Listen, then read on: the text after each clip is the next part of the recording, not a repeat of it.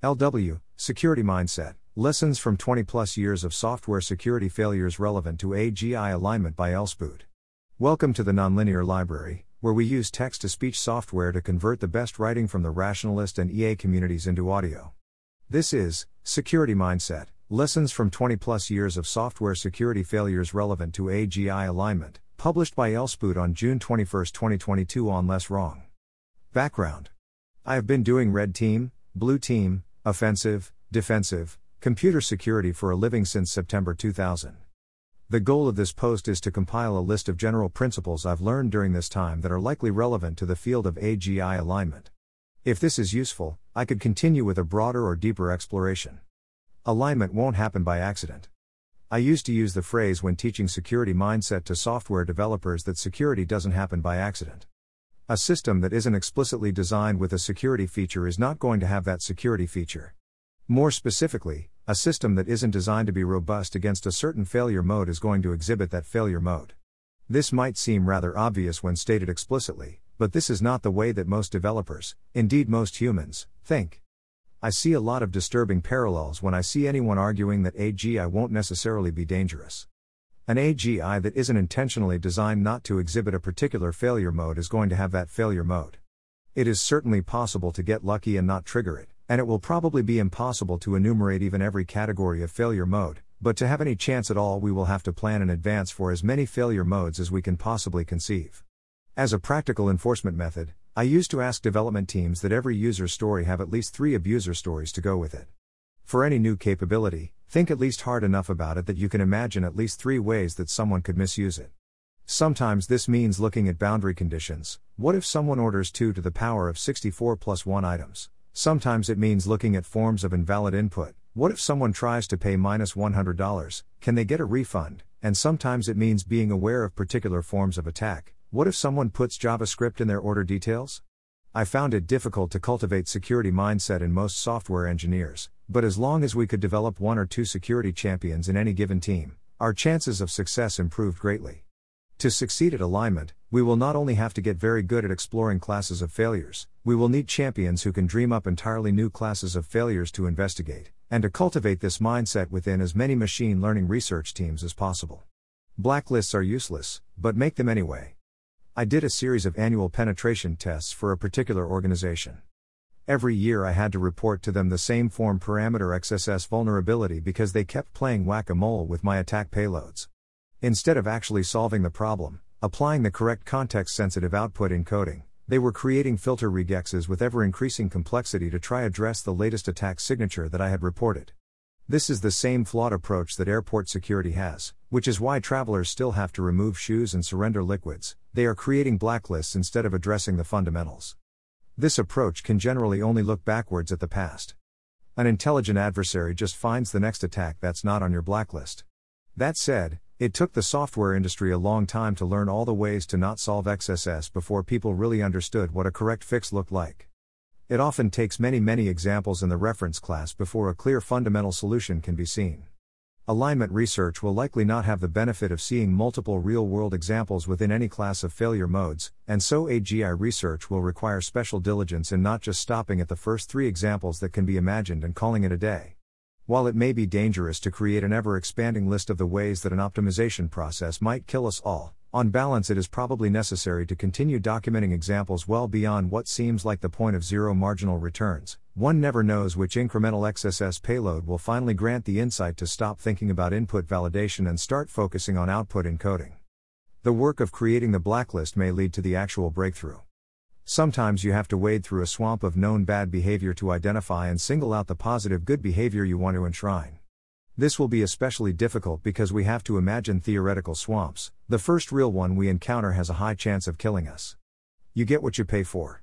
The single most reliable predictor of software security defect rates in an organization I found to be the level of leadership support, incentives, for security initiatives. AGIs are going to be made by organizations of humans. Whether or not the winning team's mission explicitly calls for strong alignment will probably be the strongest determinant for the outcome for humanity. This is not as simple as the CEO declaring support for alignment at monthly all-hands meetings, although this certainly helps grease the skids for those who are trying to push a safety agenda. Every incentive structure must explicitly place alignment at the apex of prioritization and rewards. One company I worked for threatened termination for any developer who closed a security defect without fixing it. Leadership bonuses for low defect rates and short bug remediation timelines also helped. A responsible organization should be looking for any and all opportunities to eliminate any perverse incentives, whether they be social, financial, or otherwise, and reward people accordingly for finding incentive problems.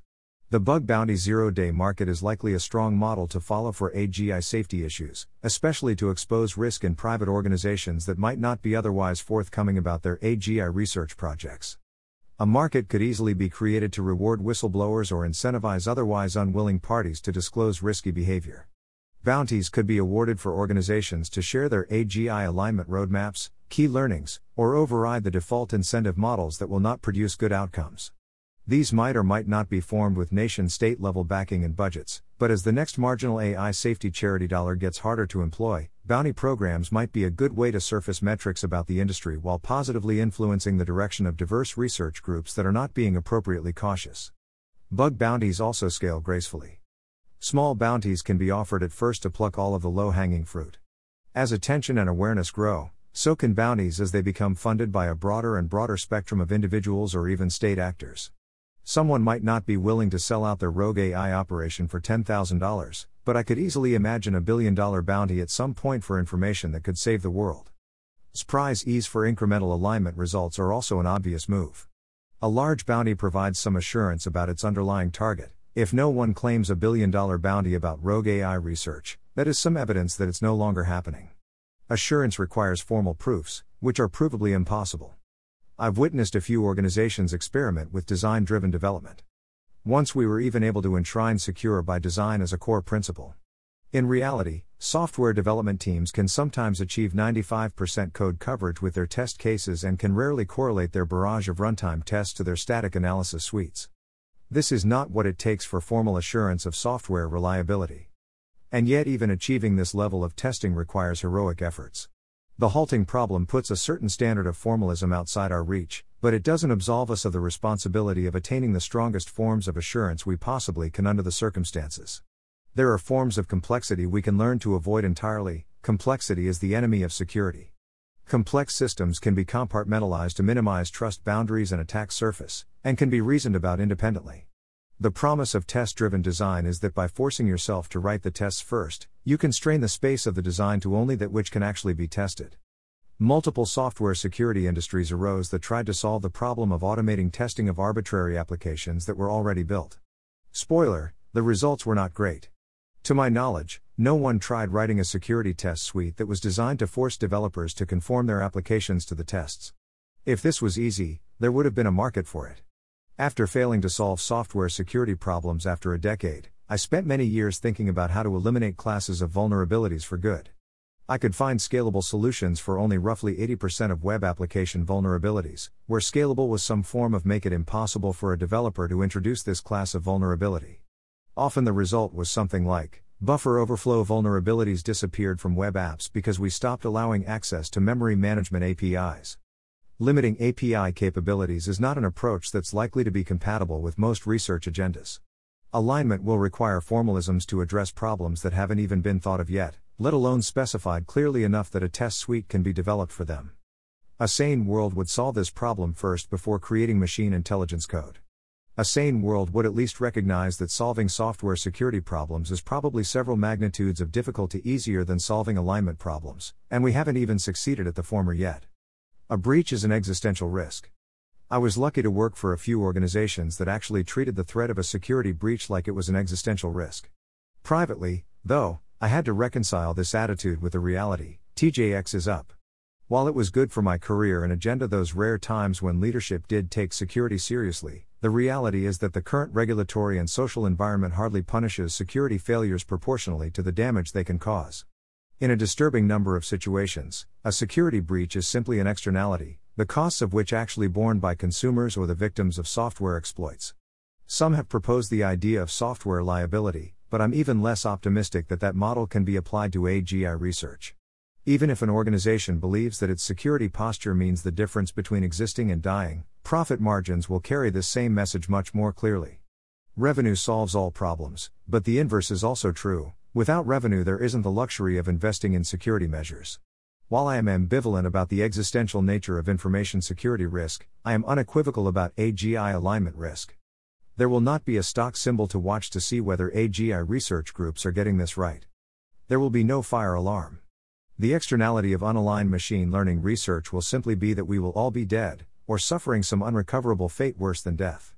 I also cannot tell you exactly the chain of events that will lead to this outcome. I have only my intuition gained by 20 years of seeing how software mistakes are made and how difficult it is to secure even simple web applications. Probably no more than a few non-trivial pieces of software could survive $1 million bug bounty program for a year without having to make a payout. In the relatively quaint world of software security, with decades of accumulated experience and knowledge of dozens of bug reference classes, we still cannot produce secure software. There should be no default expectation of anything less than total annihilation from an unaligned super-optimization process. The TJX Corporation experienced one of the largest data breaches in history, accompanied by millions of dollars in fines. However, their stock price quickly recovered as the world forgot about the incident. Thanks for listening. To help us out with the Nonlinear Library or to learn more, please visit nonlinear.org.